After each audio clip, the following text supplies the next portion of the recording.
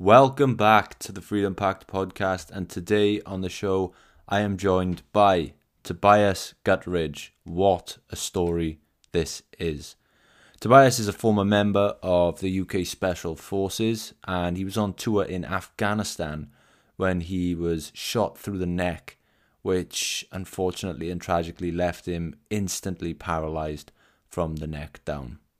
He has a miraculous survival story and has overcome many of his own struggles and faces new challenges every day.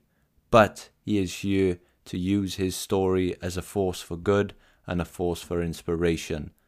And I think you'll see why when you listen to this episode. So please enjoy my conversation with Tobias Gutteridge.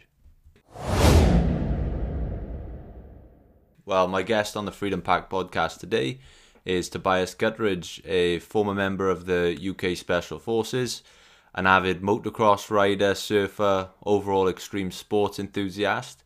He is the founder of extreme sports brand Bravery and the author of his new book, Never Will I Die, the inspiring Special Forces soldier who cheated death and learned to live again. Tobias, it's an absolute pleasure to have you on the show today, my friend. Thank you for having me. Cheers. I really appreciate it. Well, as I mentioned to you before we started rolling, we've had plenty of Special Forces guys on this show before, such as Mark Billingham, Ollie Ollerton, General Stanley McChrystal. And what fascinates me about you guys is the sort of mindset lessons and the personal development we can take away from, everything you've taught yourself throughout your career. And I've watched a couple of interviews and podcasts with yourself, and everyone seems to talk about you and your career in high regard you as a top class at what you did. And so it begged the question for me, in your experience, what do you think the main differences are between those who are average or good and those who operate in the top few percent? What makes the difference? Well, I don't think it comes down to one specific thing that's going to make the difference. I think there's a combination of quite a few things that just almost make the perfect storm, really, and that makes you perfectly suited for the job that we did. If that's one, yeah, that's how I would put it. Certain things like the number one thing for me was once I set my mind on something, I've always had this thing where I've become very obsessed with it, and I couldn't let it go until it was the best that it could be. And that's from even when I was a child growing up, throughout my entire life. Anything I've set my goals on, it's become like almost like a challenge between me and myself. So I've just become like a dog with a bone, and I cannot let it go until I get to the best possible place that I can be. And I think that's one of the most important things that I found got me to where I was. And from chatting to my former colleagues, they were very similar with this regards. Everything they did almost became a challenge against themselves, and they just couldn't let it rest until they were at that level where they couldn't get any higher. And I don't know if everyone's like this, because throughout my military career, I did come across a lot of people who were pretty content with where they were in their careers and things they had done, and I'd always find this quite fascinating. But for me and for those colleagues of mine who were in that SF realm, it was different. It was totally different. And I think, that's the main thing I think I can really draw on for your listeners, is that you've got to be all in, 100% obsessed with something. If you want to get somewhere, you can't just have a half go at it or a half crack. You've got to be fully invested.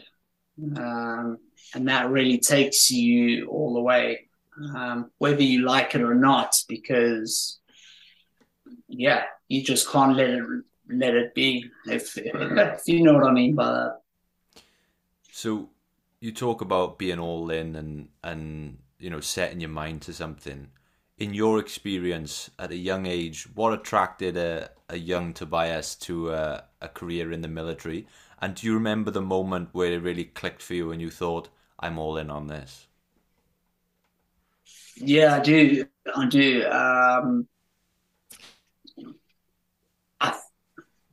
I mean, my family's always been quite affiliated with the military, but I think it was there were a few things there again. It was like the I've always been, you mentioned in the beginning there, I've always been a bit of an adrenaline seeker. I've always wanted a bit of a rush, and I've always lived my life on the edge. I've always been a bit of a daredevil and things like that. So the military has that appeal. So that was the first thing that always drew me kind of towards the military. And I think there was a night when I was out. This was still back in South Africa, and I was out drinking with a few buddies of mine after work, and we were in a pub, and there were these four guys sitting in the pub by themselves, minding their own business, having a few drinks and a few laughs, and we were sitting pretty close to them, and we could overhear them, and we could tell that they were English, they had British accents, and anyway, after a few drinks, they started playing this game where they all started taking the piss out of each other, and then they'd sit in a circle, these 4 or 5 guys, and the one guy would just slightly tap the next guy on the cheek, and then he would tap the next guy on the cheek a little bit harder, and then the next guy would tap the next guy a little bit harder, and eventually it would just get harder and harder and harder. So eventually they were slapping each other pretty hard, and then it became a punch. And they just thought this was the funniest thing ever. And I think the point of the game was really to see who would tap out first. And as a young kid, I remember this, and I was so fascinated by it. I had to go over to them and ask them, and I was like, "What are you guys doing? Where are you from? What's this all about?" And they told me, they were all in the Marines, British Royal Marines, and I started chatting to them, and they then started telling me the stories of what they'd been doing, what they were doing in South Africa, about travel, about, places they'd been in the world, and people they had met, the training, how tough it was, how grueling, and it just resonated with me. And at the time, I was really looking for something. I was really at a point in my life where I really was trying to seek out what it was I wanted from life. And that was the moment that I just knew I was 100% in. I was all in. And from then, I just went straight, bought myself a ticket, bought myself an airplane ticket, packed a backpack, and decided, I didn't tell my parents, I didn't tell my mates, I didn't tell anyone. I just came over to the UK, started packing shelves in Tesco's, rented a flat, and went down to the careers office, walked in and said, I want to join the British Royal Marines. Straight up, yeah, and never looked back really. But that was the moment that night in that pub. I think was the night I just thought, you know what? Yeah, I'm in. I'm 100% in, and I was fully immersed in it, fully 100%. Well, what a story. And were your parents quite supportive of your decision once they eventually found out? Once they eventually found out, no, not at all. I don't come from a very close family. My family's not very close. I don't have very supportive parents, and they weren't really interested, uh, if I'm honest. And they were just like, whatever, Toby, go, just do your own thing. Just don't bother us. So they weren't particularly bothered, and I think that, if I'm honest, that hurts a little bit because I remember when I passed out of Royal Marines training, when I got given my Green Beret, um, I was the only person in my troop who had no family there at the pass out parade, and I didn't have any siblings or any parents or relatives or anyone. And there were all the other guys there who had their moms and dads and brothers and sisters and you know uh, everyone else, and I just had no one. So yeah, that kind of hurts a little bit, and I think it stuck with me for a very long time. Probably have some underlying feelings about it, but to be honest, uh, yeah, no, the bottom line is no, I didn't have very much support, but I believed in myself. And going back to your original question, what makes us different from the rest? You've also got a 100%. You got to 100% believe in yourself, no matter who doubts you or what support you have. You've got to believe in yourself, whether that's in a business aspect, whether that's in a military, whether that's taking on any task or crusade or practice. You've got to believe in yourself. And yeah, so it didn't really matter what support I had because I believed in myself. What was it like transitioning from, as you mentioned there, a family that wasn't close, maybe a little bit unsupportive, and moving into a space like the Royal Marines where you're almost part of a brotherhood, people have your back. Was that quite the transition to make? It wasn't a transition for me at all, because it was what I was missing in my life. So I just fitted in perfectly. I had found my place in the world. I was with. I'd finally found the family I was looking for. So it wasn't a transition at all. I didn't find it hard to integrate into that feeling of brotherhood and having people who actually genuinely had your back 100% and would die for you, because that's what I would have given in return. And yeah, it was what I was missing all along, and it proper just filled that little space in my heart and in my body where that I was looking for. So yeah, it wasn't a transition at all. A lot of the special forces guests we've had on this podcast talk a lot about the practice of being able to build yourself a strong, resilient mindset, from maybe putting yourself into uncomfortable positions on purpose, putting yourself through hard times and pushing through and just naturally building a mindset that, people aren't just born with, they have to work towards. In your experience, leading into the special forces, going through that career, What goes into building a resilient mindset in your eyes, and how was that experience for you?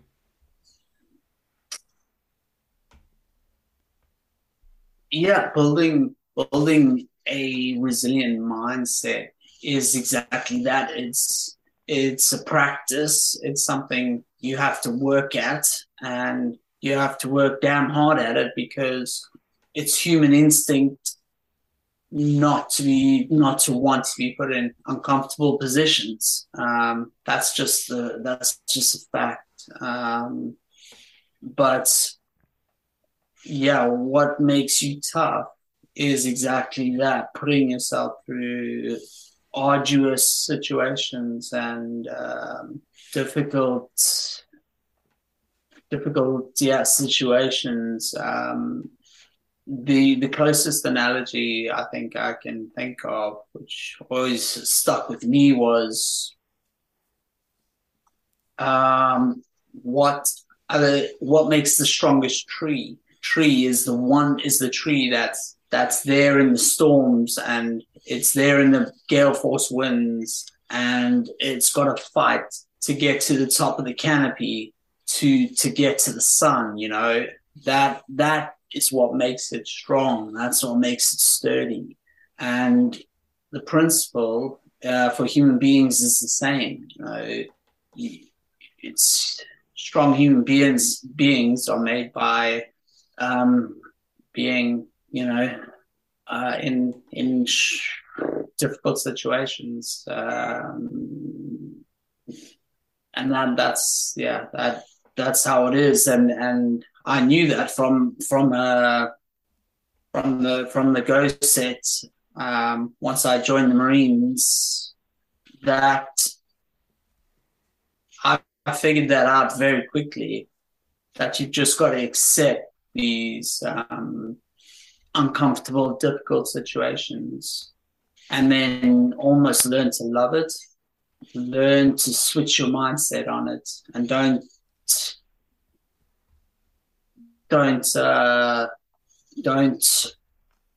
shy away from it.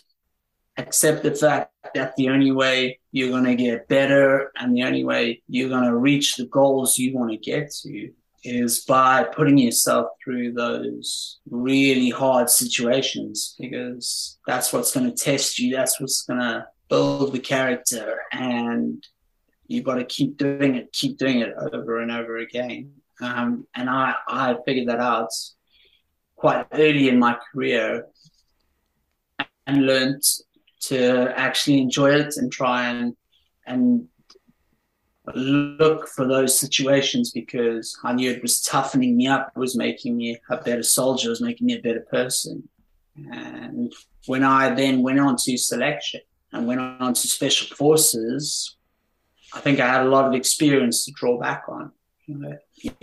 So when times were tough or tougher than I'd experienced before, I knew I knew how to sort of deal with it previously. And I just drew back on those experiences, and took the same mindset of, this is going to make me stronger in the long run. As hard as it is now, and as horrible as it is now, because believe me, it was pretty damn horrible. I knew it was for the greater good. You mentioned special forces selection there, and for the average person like myself, I can't really imagine what that process is like. I think we see glimpses or little tasters of what it maybe parts could look like when we see these TV shows that try and put people through similar situations, but we don't know what being in that position is like. I wonder if you could just sort of explain how grueling a process something like special forces selection really is.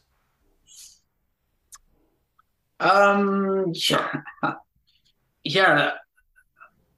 It's not. Look, I mean, what you see on the telly and what you see on various programs and things like that, I think what they're trying to do there is get the basic principles across in a very,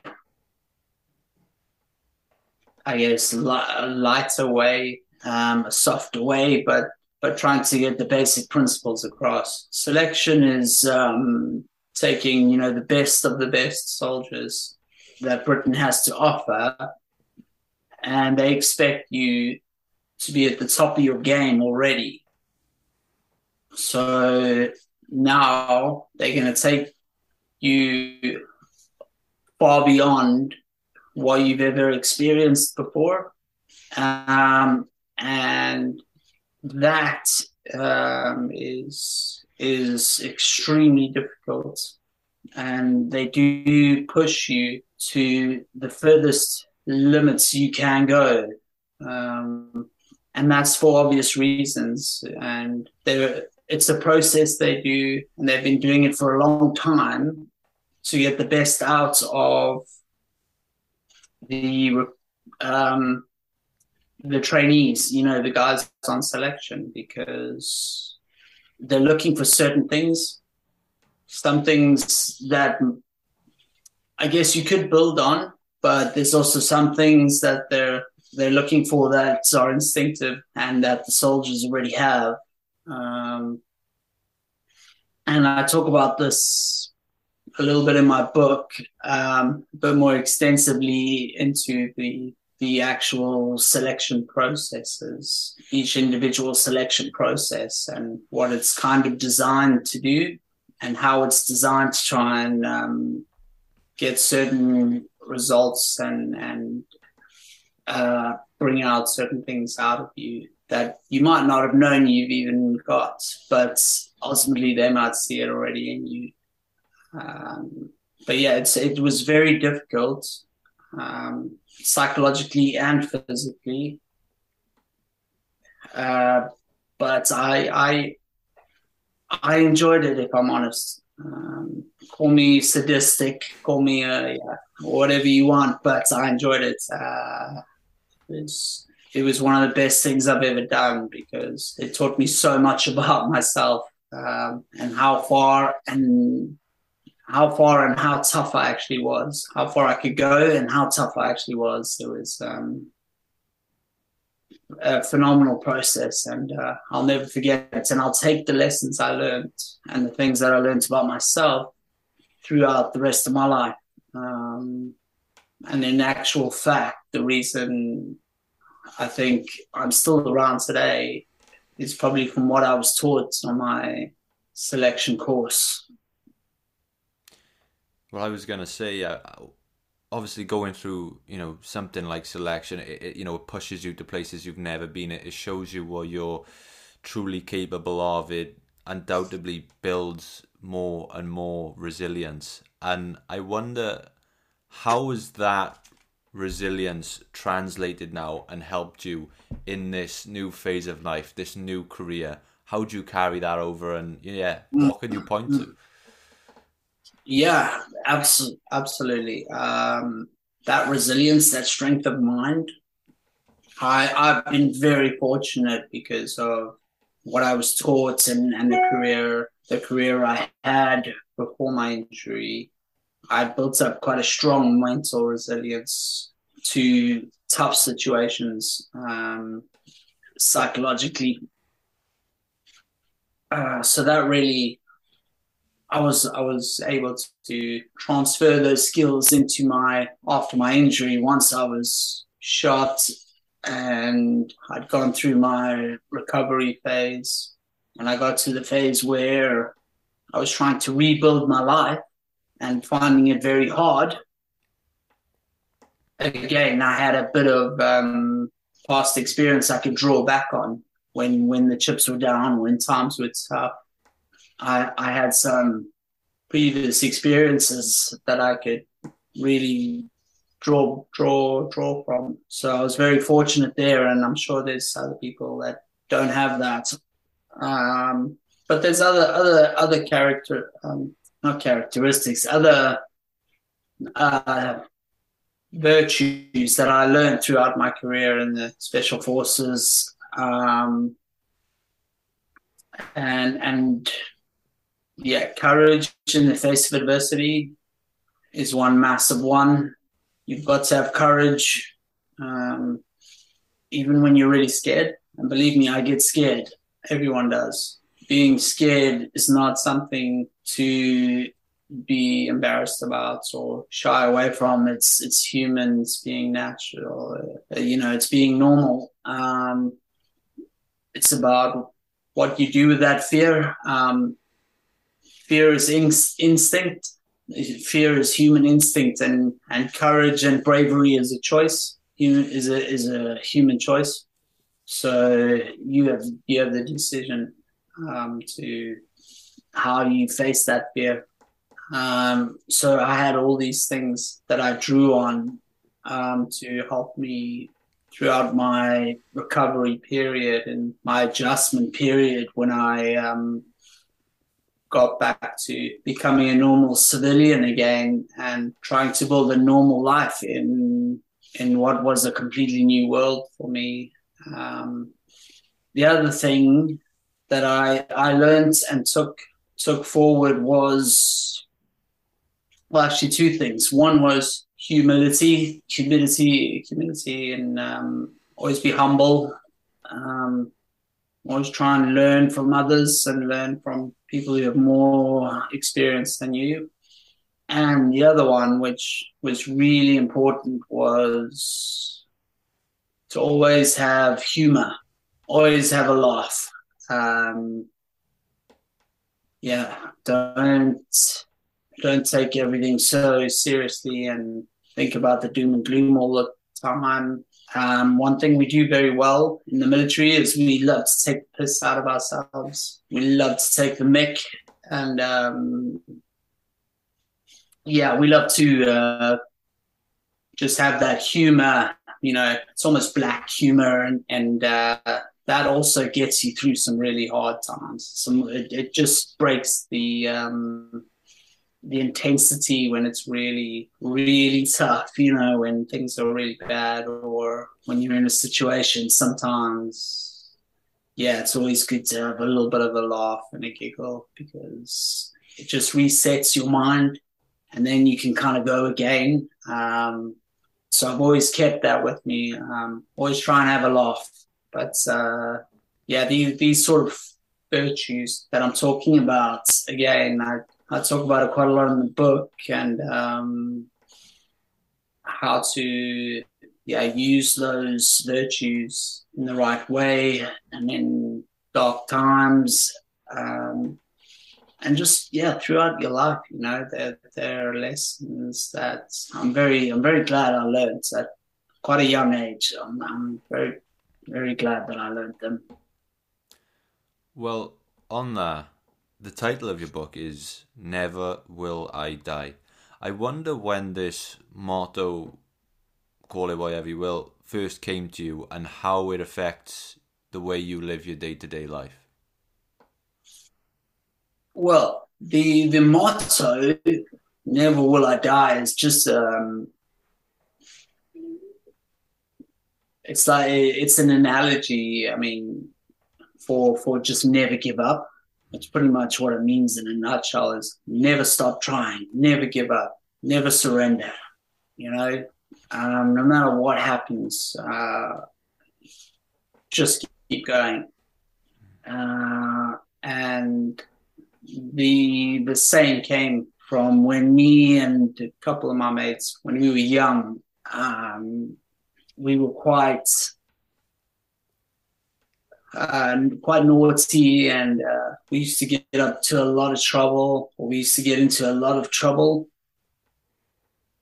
And it was just something we used to say to ourselves before we're about to do something pretty naughty, pretty far out there, and we knew we were probably going to get in a lot of trouble, or it could go bad, it could go wrong, and that was one.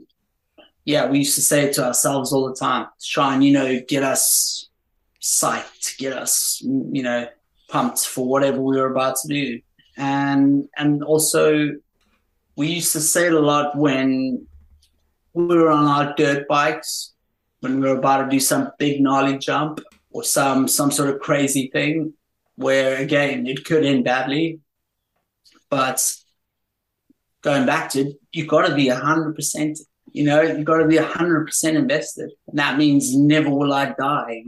Never will I. You've got to believe it. You got to have that mindset of, yeah, I can defeat this. I can beat this. And whether that be jumping, yeah, whatever, 10-foot gap or paddling out on that huge swell that looks like it's going to just swallow you whole or you're about to do something really, really, really stupid. But that's where it came from as a kid. And then taking it forward, it's just always stuck with me to try and give me a bit of encouragement and a boost. Obviously, as I've got older, I'm a lot more mature now. So it's kind of evolved a little bit more of now just it's evolved into more of a, I guess, just a saying that gives me encouragement. And when I have to work on something or when I feel like things are getting on top of me, it's a saying that I can always think of, and it always makes me laugh, or it always makes me feel a bit of encouragement. And that's why I wanted the book to be called Never Will I Die, because it's stuck with me throughout my life. And now that I'm paralyzed from the neck down, and there are some dark days, and there are some really, really tough times, that saying has just kept me going, So that's why it's just such a perfect title for the book. And I've got it, tattooed on me, and it's just perfectly placed. So that's why I wanted the title to be that. It's extremely powerful, man. And I want to talk a little bit about, this new phase of your career and what you're up to now, and, how you find purpose and meaning through what you do now. But just to add a little bit of context, you alluded to it there. And for anyone listening, they can hear this story in immense detail in the book, which I will leave a link to in the description below, so everyone go and check that out. But just for a little bit of context, would you mind maybe explaining the incident that brought your military career to its end? Yeah, of course. So we were on a job. I was out in Afghanistan at the time with my squadron, my Sabre squadron, my SF squadron, and we were doing direct ops, going after high value targets, and we'd been given a job.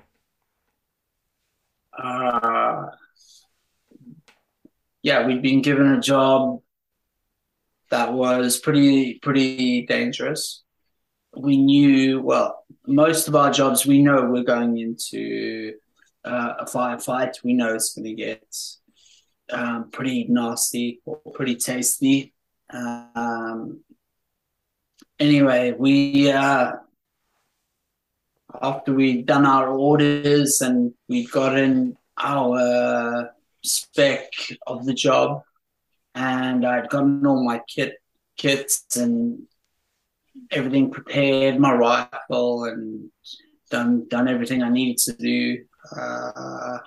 We drove down to the helos, got on the helos, and we were dropped off about roughly, I don't know, about 8 to 10 miles from target. And it was quite a long walk in that night.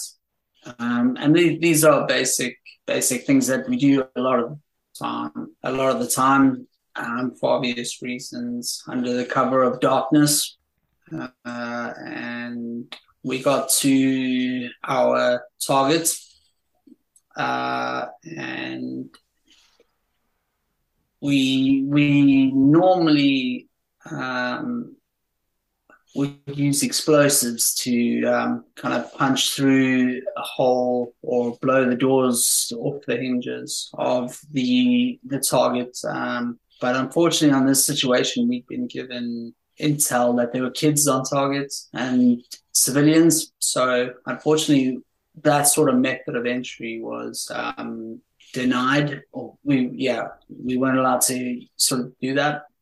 So we had to kind of kick down the door, and this made quite a bit of rackets. And I think it it gave away our elements of surprise and gave the enemy the opportunity to set up in their strategic positions, because they knew where we were coming from, and it gave them time to prepare. So once we finally made our entry, it went very kinetic very quickly, and there were rounds being rounds basically coming from all directions. And unfortunately, I and a couple of my colleagues got shot, and one of the rounds, well, I caught up a burst just strafed up the side of the wall, and one round went through the side of my neck, and the other round ricocheted off the side of my helmet. And the one round that went through my neck, unfortunately, hit directly into my spinal column and severed my spinal cord from sort of the high cervical vertebrae down, which stopped me breathing instantly and paralyzed me for the rest of my life. The guys came in after me, dragged me out, and started working on me and trying to save my life in the middle of the dark. It was a very intense situation. We had guys, still assaulting the compound, still fighting the enemy. We had guys trying to save my life, but also making sure the area was secure. It was a very intense night, but I think I'm brushing over it now, but the book really goes into the operational detail far better than I could probably tell it now, and gives it that real sense when you read the book, of the smells and the sights and the what was actually going on. It really goes into it in quite a lot of detail, and it was a very intense night. But that was the end of it. The next thing I know, I was back in the UK. And when you sort of eventually come round, what I can't even begin to imagine, but what is going through your head right away? Do you have any awareness of what has even happened at this point, or is it just someone's got to catch you up to speed, or how does that even? I remember waking up and just being in sort of a very confused state of mind. I'd been in a coma for about 3 months. And the last thing I remember is being in a firefight with rounds going off everywhere and being pitch black and assaulting the enemy, Now I'm flat on my back, staring up at the ceiling. I can't move. My head's all fuzzy. I can't talk at that point. At that point, I can speak. and there's all these strange, you know, people around me that I've never seen before.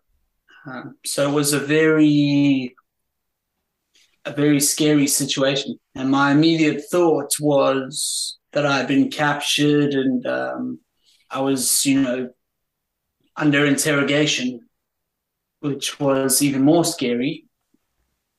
And yeah, I had to think on my feet straight away. I had to go back into that mindset that I was taught on my selection course of what we must do when we're in that situation of being captured. So I started going through the basics of that, and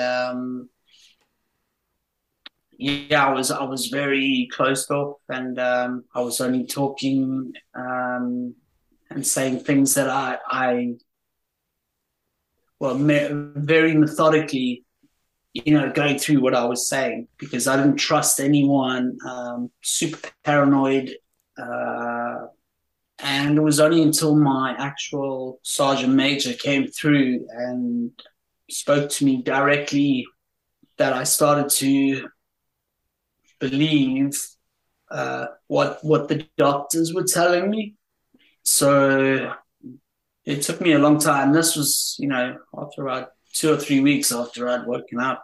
But that phase was very scary. And again, I talk about it far better in the book because it's hard to go back to all those memories. But yeah, it was a very intense, scary process or period. But the British Special Forces training is so good.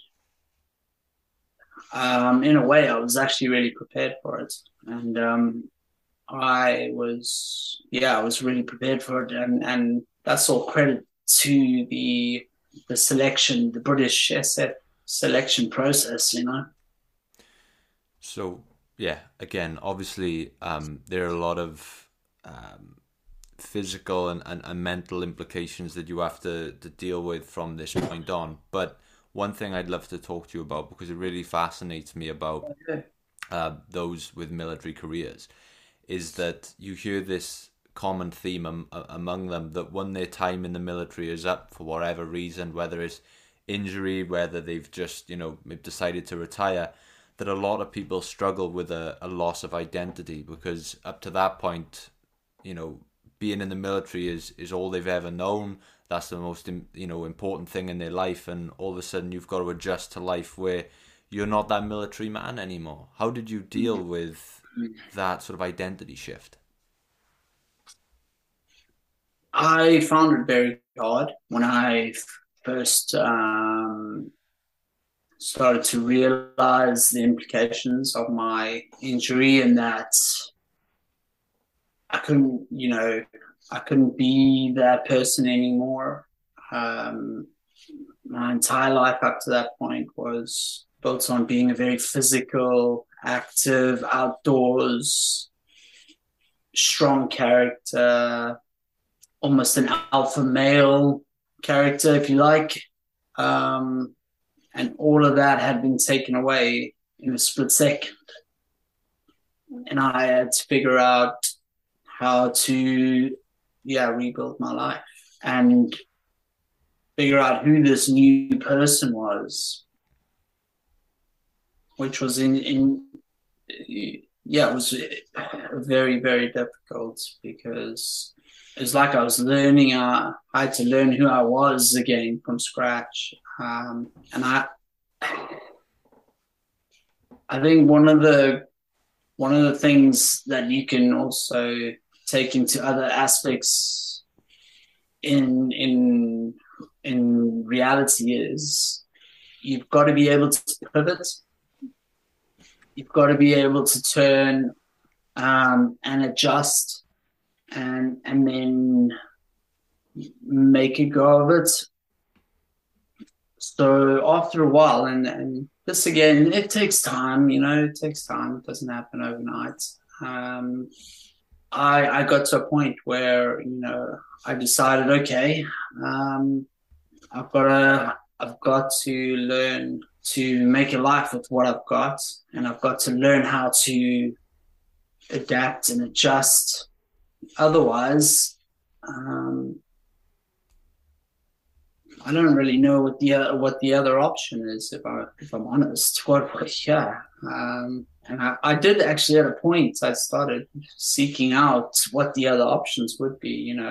I did look at how it was possible to end my life legally and things like that, because I just didn't see any way forward.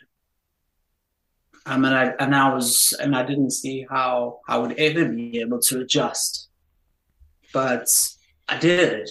Somehow I did. I think with the right help and the right mind frame of what the SF mindset is all about, which is that resilience, that real resilience.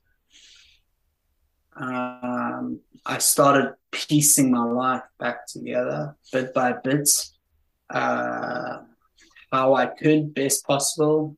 I figured I still had my brain. I still had a very active brain. The body was shut down, but the mind and me as a person was still there. I was still inside.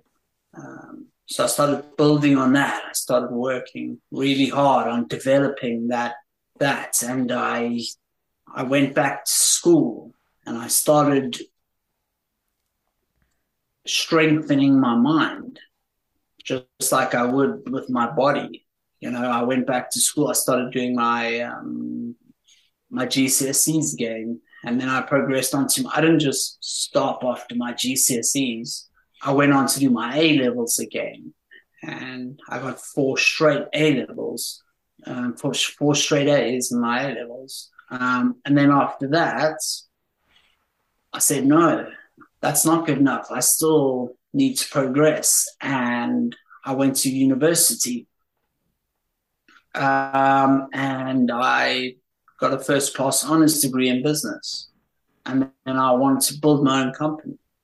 So I started working on that and developing myself in that aspect because I knew it was something I could still do. And I just kept putting in that 100%, that 110%, no matter what, just going for it. And I started chipping things off my to-do list and building my life, build my life back to a point where I felt like I had something to give. And then I started building my company, Bravery, which was an extreme sports brand, which is involved in, motocross, and dirt bikes and surfing. And that kept me back involved in the sports that were, well, just the sports that I wanted to be involved in. And I started building this company around a message of also trying to take the skills I had learned throughout my life and bring them or pass them on to others, much like what I'm doing now, but in the sense of a company or a brand.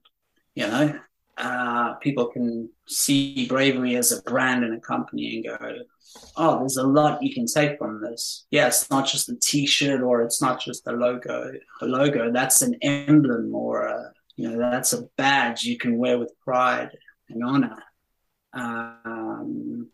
So that's what I'm doing now. And I've gone on to write my own autobiography. This book we've been talking about. And again, that's to help others and to pass on the knowledge that I've learned throughout my military career of being a special forces operator and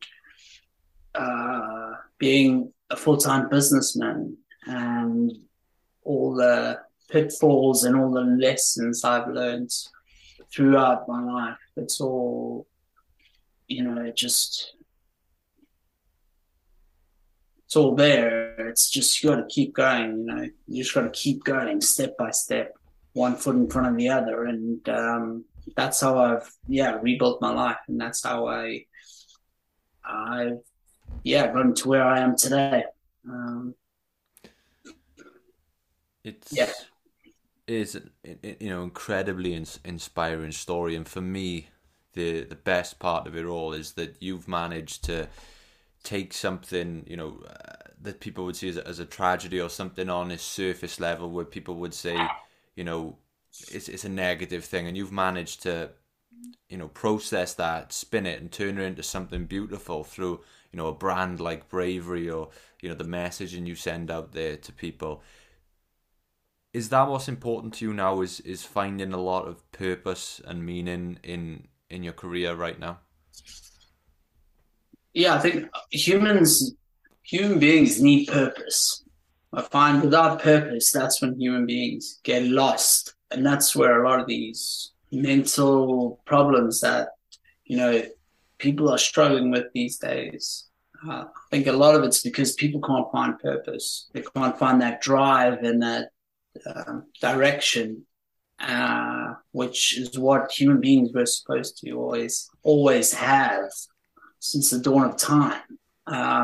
But we live in an era now where it's a lot harder because 1,000 years ago, our primary objective and purpose was to survive and find food and shelter and look after our kids and the world we live in now is very different. So to find proper purpose is very hard.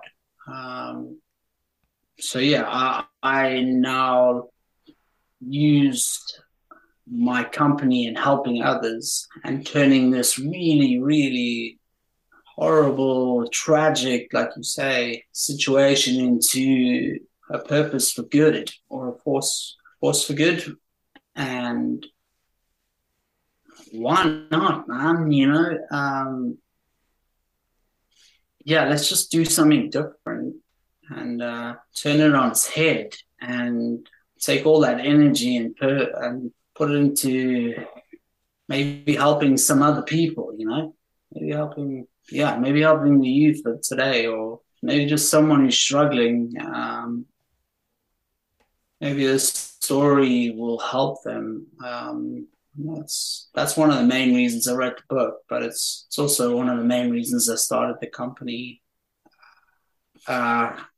And it gives me purpose when I see my story helping others, it gives me purpose. I find purpose in that. And then I find purpose in my suffering and in my pain and struggling and, all the horrible things that come with being paralyzed. Because believe me, it's not a nice thing. It's not nice. It's not cushy. It's not all roses. It's horrible and it's a lot of suffering. But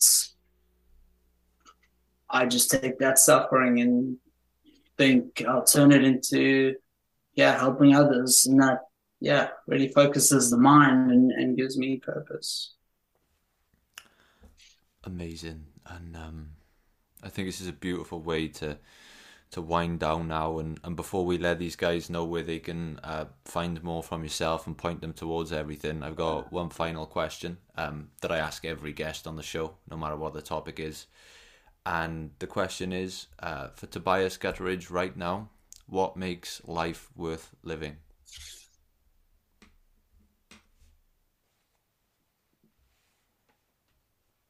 I think what makes life worth living is that you never know what the future holds. You never know what tomorrow is going to bring. And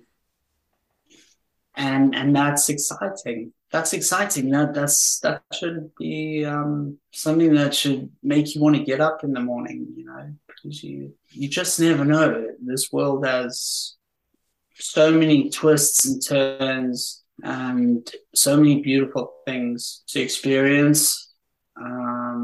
That's for me personally, every day is just is really special, and you've got to you got to make the most of it, because life is short, and I yeah, I just want to see every sunrise that I possibly can before my day is done on this planet, and that to me is worth living for. Beautiful, my friend. So let's let everyone listening know where they can find Bravery, where they can find the book, and where they can find you on social media. Yeah, of course. So social platforms. You can find me on Instagram, Toby Guthridge _official. That's my personal Instagram. And then Bravery, my company, is Instagram account that's at Bravery _UK. To check us out on Instagram. And then you can check out Bravery's website, which is www.bravery.org.uk. And that's the company that I founded and everything we've just talked about. If anyone wants to buy the book that's just come out now called Never Will I Die, you can purchase it on Amazon or on Waterstones. Just type in Never Will I Die, Toby Guthridge, and it'll come up. And you can get an audiobook version or hardback, softback, whatever your preference is. But it's a great read. It's a great book. It's sort of inspiration and resilience. And I think people get a lot from it, no matter what background you come from or how old you are. There's something there for everyone. Amazing. Well, all those links you mentioned there will be in the show notes below for everyone to easily click on and check out. Toby, thanks again so much for your time today. It's been an absolute honor and a privilege to host you, my friend. I appreciate it. And I really appreciate him giving me this opportunity to tell my story. So thank you. If you enjoyed that episode of the Freedom Pact podcast, it would mean the absolute world to us if you would head over to youtube.com/Freedom Pact and subscribe to the channel. It's the #1 way you can help support the show. Thank you so much, and we'll see you in the next episode.